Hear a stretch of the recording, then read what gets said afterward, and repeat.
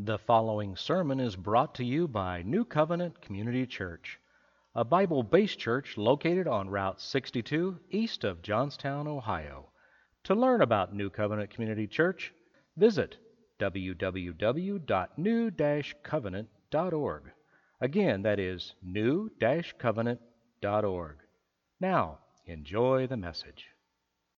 Good morning to all of you. Love you all so much. Draw your swords, turn your Bibles, if you will, to Leviticus 11 and Hebrews 8.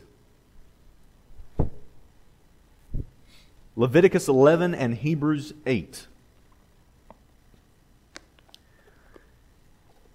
If you've been with us, you know that we are in the process of unveiling the vision that we believe God has for New Covenant Community Church. This is week 3 of 4, so we are now over halfway done as we unveil that. And that's certainly a piece that we are going to be getting to today. But what I hope is made clear to you today, if you have never truly understood how Christian works, and faith fit together, if that has been a question mark in your mind, my sincere hope and prayer is that you would walk away today with those things certain in your heart and a faith in the Lord Jesus Christ that's stronger than it's ever been before. Leviticus 11 and Hebrews 8. Having grown up out in the country, as I know many of you did, I was exposed to livestock. And as many of us were, I know many of us came from that kind of background and are still in that world. And you learn many things growing up on a farm like that, but one of the things that I'm very thankful, very grateful to have been able to learn is how to do horseshoeing, how to blacksmith work, or farrier work, as it's called.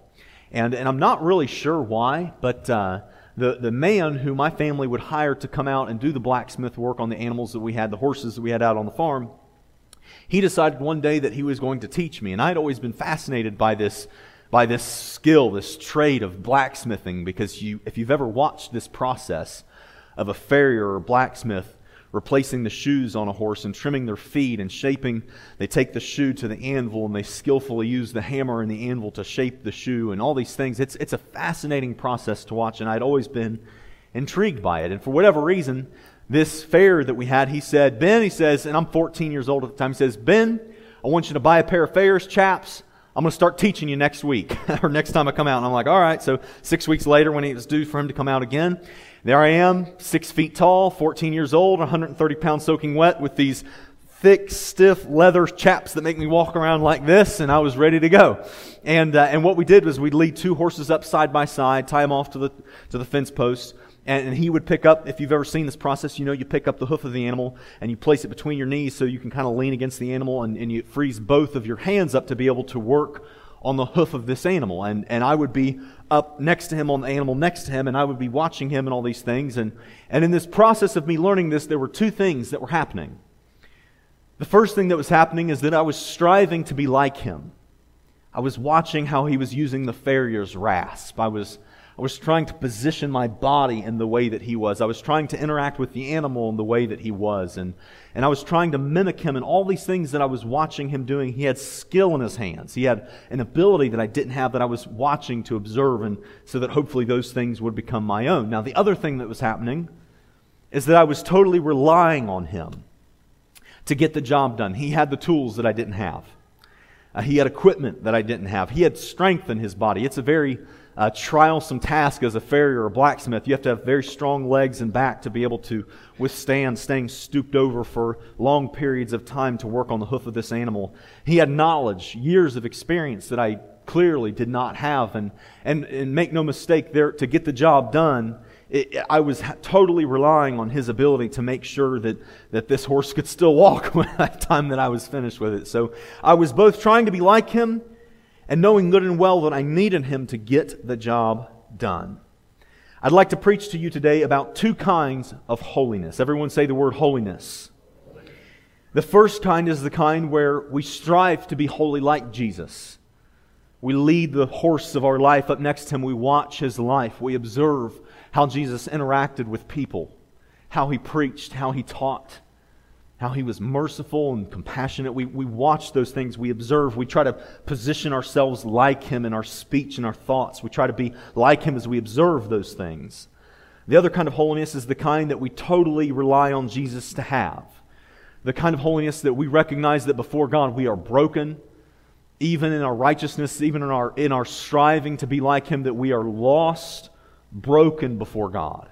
And that there's a righteousness, that there's a cleanliness, there's a perfection inside of Jesus that we absolutely must have covering us. That God must see us in that kind of righteousness for us to be accepted into heaven. Now we'll certainly get to those two kinds of holiness, but first I'd like for us to review the pieces of our vision that we've covered thus far, and then we'll unveil the next one. So bring up that first portion.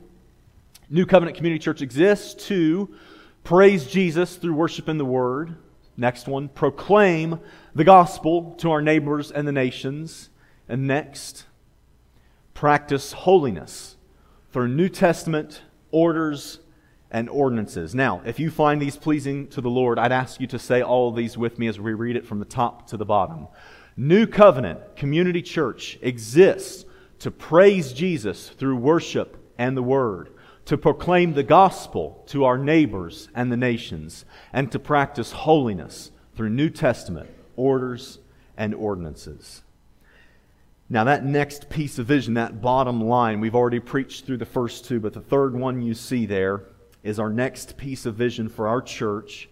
And my pastoral brain sees about 8,000 different sermons in that one line. But I'll do my very best to preach it as the Lord leads me today. I recognize, church, that I'm a young man, but I do also know that I've had great experience, good experience in ministry. And if I made a broad observation of my years of ministry experience that I've had, or even for that matter, just being a Christian, if I could make a broad observation about the whole of Christianity, of what is most lacking today, both in the individual believer's life and collectively in the church, the thing that is most lacking is holiness. Hebrews 12 verse 14, it says, pursue peace. Everyone say the word pursue. Pursue peace with all people and holiness, without which no one will see the Lord. You and I are to practice holiness in such a way that allows us to see the Lord. Now, if I could do nothing else as the pastor of this church, as your pastor, if I did nothing else but caused us to see the Lord, both in time and in eternity, both in our life here in a church and in eternity, if I did nothing else but led us in a way of holiness that allowed us to see the Lord in those ways, I would die a successful man. As a pastor called of God, I would have done a good job before the Lord if I could cause us to see the Lord at work in our lives, and in these tumultuous times and these nutty times in which we live, that the Holy Spirit would move among us and work among our church and be among our hearts and change us from the inside out, and then for the end of our days to come, and then for us to see the Lord in eternity. That would be a great, great success. So this first kind of holiness, the kind that we strive for, the kind where we view the life of Jesus and we try to be like Him, the kind where we willfully lead the horse up side by side so we can sit and watch the master craftsman use his hands, and we seek to be like Him. This first kind. If you're in Leviticus 11, find your way to verse 44, where we read, and it says, God says, "For I am the Lord your God. You shall therefore consecrate yourselves, and you shall be holy, for I am holy." Now, some people initially might be thinking to yourself, well, preacher, that's Old Testament. That's the Old Covenant. Is that still what we're called to today? And the answer to that would be yes. 1 Peter chapter 1, verse 15, it says, "But as He who called you is holy, you also be holy in all your conduct, because it is written," and here's where Peter quotes this verse out of Leviticus. It says, "Be holy, for I am holy." New Covenant Community Church ought to be a people striving after holiness. We ought to be a people that willfully leads the horse next to Jesus as we watch Him use His hands, as we watch how He positioned Himself in the culture in which He was. We ought to watch Him and mimic Him as we watch how He interacted with people. Definitely as He interacted with people, especially in our world today where there's just conflict in abundance among even sometimes churches. We must look at Jesus and watch His life and strive to be like Him in this way. Why is it, church, that you hear of terrible stories, things that Christians will do when they fail morally in these horrible, horrible ways? Why is it that you hear of married people in church that will cheat on their spouse? Why is it that you hear in the Bible, we read the story of David and Bathsheba, why is it that you hear of David's great moral failure, a man after God's own heart, failing morally in this way? Why is it that you hear stories of church members that will embezzle money from their workplaces? Or you hear of Christians not tithing, not witnessing, not praying, not reading God's Word? Why is it that you hear of pastors today who no longer preach the gospel? Why is it that you hear of those horrible tragedies that happen? I believe it's because there has been an abandonment of holiness, of seeking after holiness. If you've ever watched this process of somebody doing blacksmith work on the hoof of a horse, you'll know that, and if you've watched closely, you'll know that a horseshoe nail has a rough side on the inside of the head and a smooth side. And the reason that is because there's a saying among blacksmiths that rough side in. And what that means is the rough side of that nail is supposed to face towards the inside of the hoof of the animal. Because that nail, if you look very closely, has a bevel on it that is intended that as you're driving the nail to place the shoe on the hoof of the animal, as you drive that nail, the bevel of the nail will protrude outside of the wall of the hoof, rather than going straight into where there's live tissue in the animal's hoof where they can feel it. Normally, if it goes out properly, the animal never even feels it. It's like your fingernails. But if you drive the nail too deep, or you don't pay close enough attention, you haven't tried to mimic the tradesperson who showed you this art, who showed you this trade, and you don't keep the rough side in, you're not diligent to keep the rough side in so the nail protrudes out when it should. What will happen, and this has happened to me, is you're standing there with the horse and you're tacking it on, and you tack it on, and then it's not protruding out the way it should, and then it goes through the quick. The animal feels it, and you're standing there with the leg of 1,000 pounds of muscle between your legs, and all of a sudden that hoof is just gone. It just disappears, and the animal next to you they blow up and they feel it, and it's a really bad situation because if the shoe doesn't fly off and then they step on it, it drives the nail up even further into the center of their foot. And this situation that originally was very calm, relaxed, you're working with the animal, and everything is going fine, you can keep tacking, and all of a sudden you hit one wrong tack, and all of a sudden this animal will explode. And what I'm saying to you, church, is that you can only expose yourself to so much of unholiness. You can only not keep the rough side in of life so many times. You can only expose yourself to so many movies that you'd be embarrassed to watch with your kids. You can only allow yourself to be so close to that coworker of the opposite sex. You can only allow yourself to live like the world and music and talk and drink and so on and so forth. You can only ignore gospel sharing for so long. You can only be a lukewarm Christian for so long. You can only abandon holiness before so long until you'll strike a nerve in life that makes you lose complete control of a situation that formerly seemed to be totally at peace. You remember the story of David. God blessed his ministry. He was the king of Israel. The Bible says that God gave him peace on every side. He increased his wealth and everything was going fine. He was like a farrier there, just enjoying the process of working on this animal and doing what it was that he was called to do. But he kept tacking. He didn't keep the rough side in of life. He allowed a lack of holiness to infect his life when he was walking around on the rooftop when he should have been off to war, and he's visually seeing this woman bathing that is not his wife, and you see this spiral completely out of control. A situation that David had normally under control, but a lack of holiness. Have you ever wondered why? Why does God call us to holiness? Why does God put these walls up? The don't do this wall, don't go over this wall, don't cross this line. Why does God do that for us? Why did Jesus say in Matthew chapter 5, if your eye causes you to sin, pluck it out? Why did He say, if your hand causes you to sin, cut it off? Why did Jesus say those things?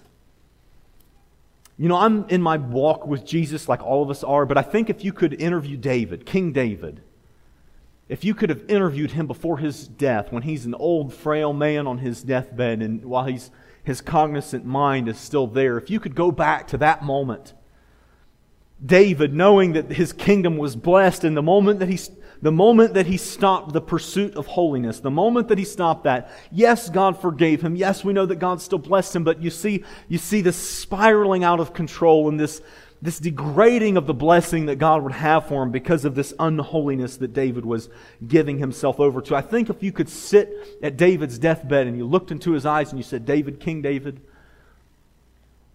why does God put up the walls? Why does God say, don't do these things? I believe that just perhaps with tears in his eyes, as a man who has seen the counsel of God worked out in his life, I think that just perhaps he would say something like, it's because of love that God puts these walls up. It's because of love that God says, do not commit adultery. My kingdom was used to be in control and everything was good and everything was blessed when I was leading the people and not sitting on my couch like I shouldn't have been doing. And God puts those walls up to bless us. It's because He loves us so much. And many of us as believers have experienced that. We've obeyed the Lord Jesus Christ and we've seen the walls that God has put up and we've chosen not to cross those lines. And you get a few years down the road and you look back and you think, my goodness, I can't believe that I even wanted to cross that line. But now I see that God was keeping me safe. If that's been you, say amen. You know that is true, that God has put some loving borders up for us not to cross over. You know, one of Daisy's favorite things is running on the sofa. She's never seen her mother and I do that ever. I don't know where she got that idea. But it's like her favorite thing to do. And I'm trying to get her to be called to holiness like her mother and I and put her tushy down on the sofa and not run on the thing. And sometimes when she runs on the sofa and I tell her no and she looks at me and does the little no, I'm not going to obey you, she gets her little behind swatted at. Because why? Because I love her. I don't want her to fall down and break her collarbone. I also don't want the hospital bill, but I love her too. It's because I love her. I don't want her to experience that pain. My goodness, you see your kid. For those of you that are parents, you see your children. You don't want anything bad to happen to them. It's because I love her that I'm not going to let her run on the sofa. It's because I love her so much that I want to put these walls up in her life that I don't want her to cross over. Adrian Rogers once said, quote, he says, "He who would not fall down ought not walk in slippery places." So are you walking in slippery places this morning, church? Are you a practitioner of Jesus' holiness? What I'm calling New Covenant Community Church to do is to learn from Jesus. Strive to be like Him. Be a willful participant in leading your horse up, tying it next to the life of Jesus and watching Him. Pursue what He's doing. Position yourself in the way that He has. Be a pursuer of holiness. New Covenant Community Church, we exist to praise Jesus through worship and the Word. We exist to proclaim the gospel to our neighbors and the nations. And we exist to practice holiness through New Testament orders and ordinances. Now, there is a huge problem with this first kind of holiness that I've just preached to you. And the problem with it is that it cannot save you. It does not impress God. It does not bring you to God. This is a great, huge problem with this kind of holiness. If you're in your Bibles, go now to Hebrews 8. You should have your thumb or bookmark already there. There's a recognition among the young farrier that the person who's teaching them, they have inside of themselves the knowledge, they own the tools and equipment that for the job to be done, for the job for this animal to be properly serviced with their feet and their hooves to be trimmed and reshod, the person who's learning these things, they know that their teacher has inside of them and owns the equipment necessary to see the job through. And there's a total relying on those kinds of things. You can't just mimic your way into being this successful farrier that can properly service these animals. It will not happen. And we see the same principle in Scripture. We're in Hebrews 8. We'll be there just a moment. But Isaiah 64 verse 6 says, "But we are all like an unclean thing, and all of our righteousnesses, all of our striving to be like Jesus, all of our tithing, all of our church attendance, all of our church service, all of our love for one another, all the things in which we would strive to be like those things, they're like filthy rags. And we all fade as a leaf, and our iniquities, like the wind, have taken us away." So this kind of striving after Jesus, church, it doesn't get us anywhere spiritually when it comes to saving your soul. When it comes to making your eternal home heaven, that kind of holiness won't do anything for you. You've probably heard the illustration before that if jumping and touching the ceiling represented Jesus' holiness, we could all stand up right now and jump. And David would probably jump higher than I would, and I may jump higher than some of you. But the point is that we would all be at different levels, but all of us would be failing at different levels, completely inadequate. There's no amount of mimicking Jesus that you can do that will then somehow make you right before God. This is why we're to practice holiness through New Testament orders and ordinances. There's a relying on Jesus for your righteousness. There's a righteousness inside of Him. There's something that you need that's inside of Him that must be on you for you to be acceptable before God. You know, in the Old Testament, if you know your Bibles well, you know that the orders and ordinances of the Old Testament, this being made right before God somehow with sacrificing these animals, and boy, it was a burdensome thing when you would sin before God and you would have to take an animal out of your own flock in this agricultural society in which they live. If you'd have to take an animal out of your own flock or purchase one with your own money, and then you'd have to go and sacrifice this animal on behalf of your sin. And this was a burdensome thing. It was like every time you'd sin, you have to go back and do it again and do it again. And boy, the temple, could you imagine what the temples, many of us have these kind of pictures of what the Old Testament temple would have looked like. Think of no matter how clean you try to keep a facility like that, you've got potentially hundreds of animals every day being slaughtered. Think of the blood that would be everywhere. It was a burdensome thing. This is a hard thing. People were seeing the visuals, the result of their sin in front of them. There was something that was not inside of them that was sufficient to be acceptable to God. And we see this foreshadowing of what Jesus would do. If you're in Hebrews 8, look to verse 7.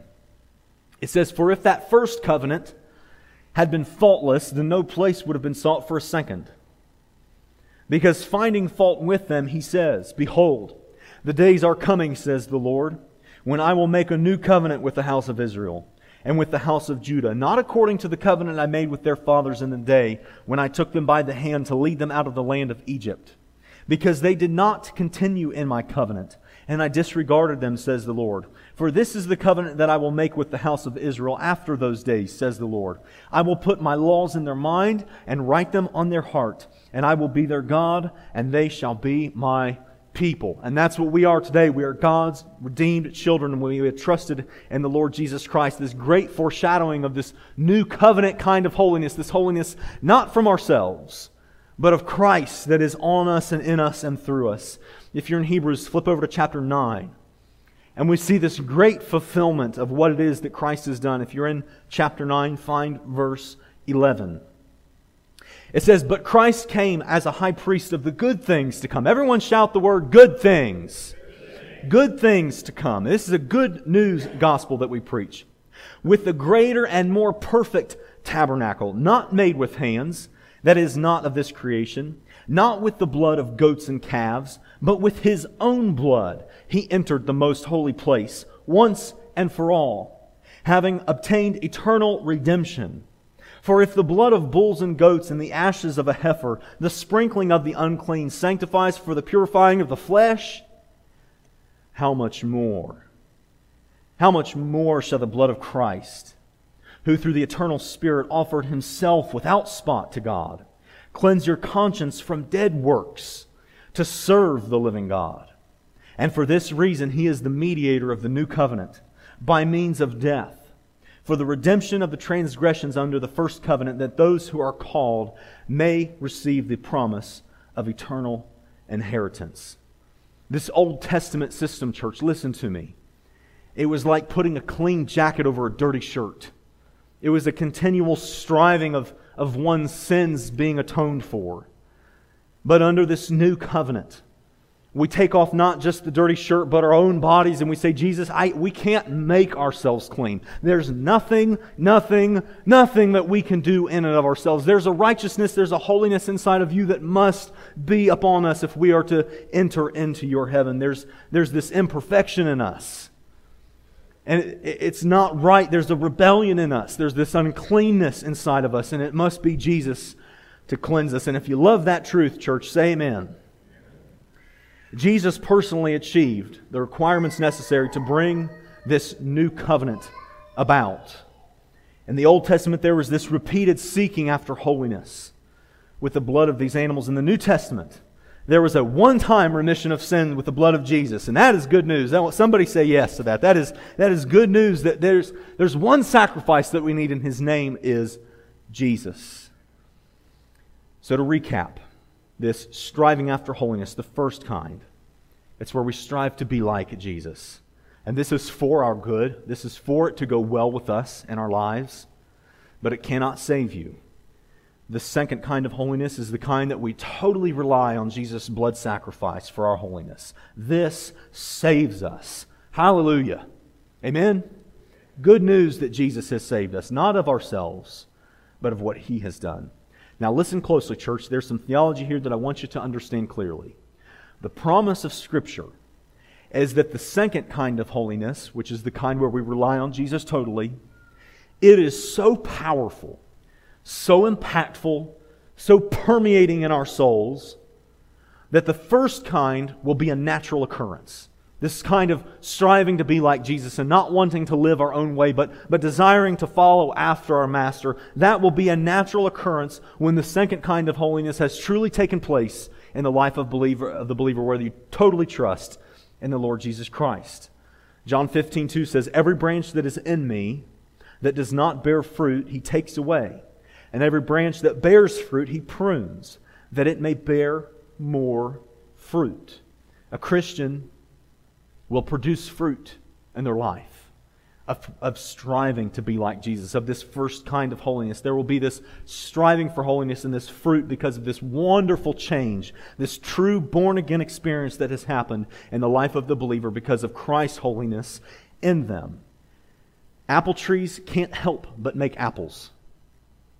Christians can't help but strive for Christ's likeness in their holiness, in their walk before the Lord Jesus Christ.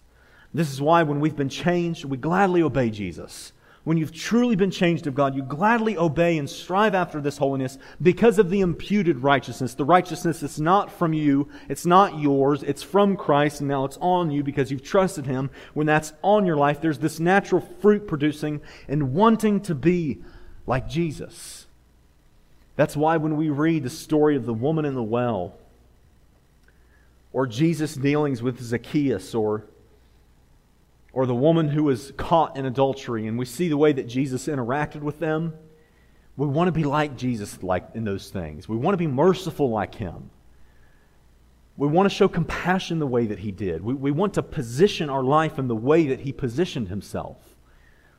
Why? Because we've been changed by Almighty God. Luke 22, verse 19, it says, "And He took the bread. He gave thanks and broke it, and gave it to them, saying, 'This is my body, which is given for you.'" Look to your neighbor and say, "You." Likewise, He also took the cup after the supper, saying, "This cup of the new covenant in my blood, which is shed for you." When you recognize that it's for you, church, that Jesus hung and died on a cross for you, that changes you. When you believe that, when you truly believe that, and you don't believe it with this rebellion of, "I don't need Him, but God, thank You for saving me. Thank You for paying the price that if it wasn't You on that cross, it should have been me." When that penetrates your heart, the natural reaction will be that you want to be like Jesus. There'll be this practicing of holiness, not just this external trying to be more like Jesus, but there will be this, when you put all your stock in Jesus, when you put all your stock in trusting Him, you'll be changed from the inside out, and there will be fruit. To put it another way, we could say that we strive for holiness not to get to God, but because God has gotten to us. Here's another way of putting it, and this is my favorite. 1 John 4, verse 19, it says, "We love Him because He first loved us." Boy, what a good truth. New Covenant Community Church exists to praise Jesus through worship and the Word. We exist to proclaim the gospel to our neighbors in the nations, and we practice holiness through New Testament orders and ordinances. I'll give you one more example of this, and then we will shift gears. Baptism. In our tradition, in our faith, we don't believe in baptismal regeneration, which is the doctrine that says that someone is saved because of baptism. I don't see that scripturally. I know most of you don't. We don't see that baptism is actually what saves someone, but we do see it as an outward expression of an inward change. You've heard that been said before if you've ever witnessed somebody being baptized, or perhaps you've explained it that way yourself when you were baptized. And we don't believe that being baptized will regenerate you, but we do believe that the regenerated person will be baptized. In other words, we believe that the apple tree is going to produce some apples. If the person has truly been changed of God and they understand what Jesus has done, Jesus had no sin, but Jesus was baptized to show us this perfect way that we ought to live, this fruit that we ought to produce, the natural progression of us being changed by the love of God to be then baptized. Which is why when someone has said to me, which they have said this to me, they say that, well, since baptism isn't necessary for salvation, I don't need to get baptized. I trust in Christ as my Savior, but I don't need that. I don't plan to get baptized because I don't need that part of it. And I would say to that person, you're not saved. Because if you understand that you are called to baptism, you understand that you are called to this fruit being produced in your life, and you're just unwillful of it, it's true that your heart has not been changed by Almighty God. The apple tree would never say, I'm not going to produce apples today. It will. It's an apple tree. It's going to produce those things. It can't produce oranges. It can't produce pears. It's an apple tree. A Christian can't produce willful disobedience over and over again. It can't happen. There will be the Holy Spirit in them. There will be this change inside of their heart. There will be this practicing, this seeking after holiness, both of Christ covering them with this grace and mercy and holiness, and then striving with holiness, seeking to be like Jesus because of the fruit in their life. This is not a popular message in the world today, but it is the message of what happens to people that have truly been changed by the love of God. If you believe it, say amen. I'd invite you now to take your Bibles to Romans chapter 6. Everyone, if you can, whether it's on your phone or on your hard copy Bible, whatever you have with you, I want you to go to Romans chapter 6, and when you're there, find verse 20.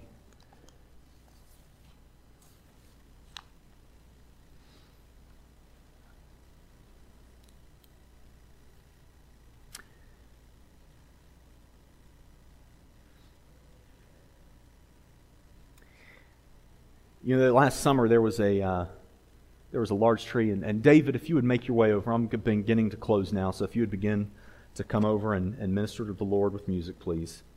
Last summer there was this huge tree. Lots of trees out on the farm. Most all of you have been out there to share a meal with Abby and I, and you see all the huge trees out there. They're everywhere. And of course, this one huge tree falls right on the fence. So I have to go out there with a chainsaw and clean it up, and we're in Ohio. You've probably seen this before, that trees will sometimes die because of the vines that will grow around them. They'll choke the tree out. Huge canopy of a huge tree will just be filled with these small vines that just choke out every branch and leaf, and it's just incredible what these vines will sometimes do to the trees that we have here in Ohio. And last summer, as I'm cutting up this tree, there was this huge tree that had come down, and there's this mess of this canopy that's pressed to the floor, and all these vines that are on the floor as well. And I'm in there with a chainsaw trying to limb the thing up so that I can get to cutting it up. And my feet keep getting caught in these vines. And I have to stop like every 20 seconds to do one of these numbers to try and get all the vines off of my ankles as I'm trying to free myself so I can go about the work and get this job done. And finally I got so fed up with it, I'm thinking, wait a second, I've got all these vines around my feet. And every now and again I have to stop, like every 20 seconds I have to stop and pull them off of myself. And the rest is history from there. I took the chainsaw, the more powerful thing, and completely removed them from my feet. What in the world am I preaching to you? I'm preaching to you that in the Old Testament, and that for people that think they're believers today because they're trying and trusting in their own goodness to strive for this kind of holiness, you've got weeds, you've got these vines around your ankles. And just like it was in the Old Testament, you got to stop every once in a while and you're trying to take them off your ankles again, and you sin again, and then you got to go back to church so you feel better about yourself, and you got to get them off your ankles again, and it's just this horrible process. But what has Jesus done? There's the power inside of Him that's visited this helpless situation and removed the vines from the feet. Romans 6 verse 20, it says, "For when you were slaves of sin, when you had vines around your ankles, you were free in regard to righteousness." You didn't have righteousness inside of you. What fruit did you have then in the things of which you are now ashamed? What was good about having vines around your feet? What was good about having to stop every 20 seconds to get those things off so you could continue on? What was good about these people having to come into the temple and slaughter all these animals every single time they committed a sin? What was good about that? For the end of those things is death.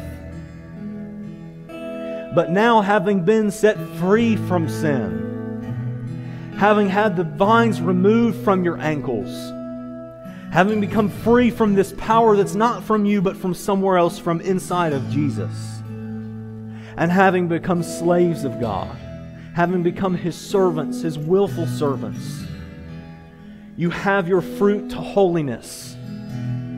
And the end, everlasting life. Everlasting life. So what is this holiness about? It's not about you acting more like a Christian to make my job as a pastor easier. That's not what this is about. This is about getting vines off of your ankles. This is about not trusting in your own self anymore. This is about trusting Jesus to come and do what you can't. I can't get rid of these vines around my ankles. I need the chainsaw, the power that's more powerful than me, to come and take care of this problem. And if you're in sin today, you don't know Jesus, you know that you feel this inside of your heart that you have to work your way to God, you've got vines around your ankles. And I call you this morning, I plead with you this morning, I pray all week long that let the chainsaw come and do the work. Let Jesus come and do the work in your life to remove those vines from your ankles. You don't have to try then. Yes, you strive after Jesus, but you want to because He saved you. The Savior of the world knows your name, and your name is written in the Lamb's Book of Life. And should your life be required of you this week, you'll be safe. Safe in the grasp of a Savior who loves you, who has redeemed you, and knows you as His child. Would you stand with me? Let's pray together.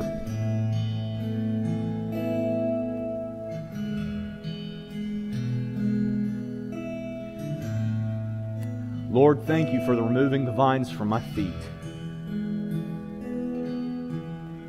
God, as believers here today, my goodness, do we just rejoice that we no longer have vines around our ankles. We never have to stop anymore to try and make ourselves clean, and that feeling, that pressure of feeling as though we have to somehow work our way to you, it's gone, it's done for, the work has been finished. We love you for it, Jesus. We praise you for it. We stand forgiven and changed because of what it is that you've done. Father, I pray for everyone here, God. Should there be someone here walking around these weeks, even these crazy world that we live in, if they're walking around with vines on their feet, God, would you encourage their heart to come to you? Where you will do the work, where your holiness will be their own, and where their life will strive to produce this wonderful spiritual fruit of love, patience, self-control, discernment, trusting you. God, there's no sweeter life than what we could give to you. There's no better way to be changed. It's the only way to be changed, to be born again. We love you and we praise you, Jesus. In His great name. And all the church says, amen. This altar is open for those of you seeking to have the vines removed from your ankles for the first time, or any other kind of prayer need that you have. I'd be happy to be here and pray with you as we sing together.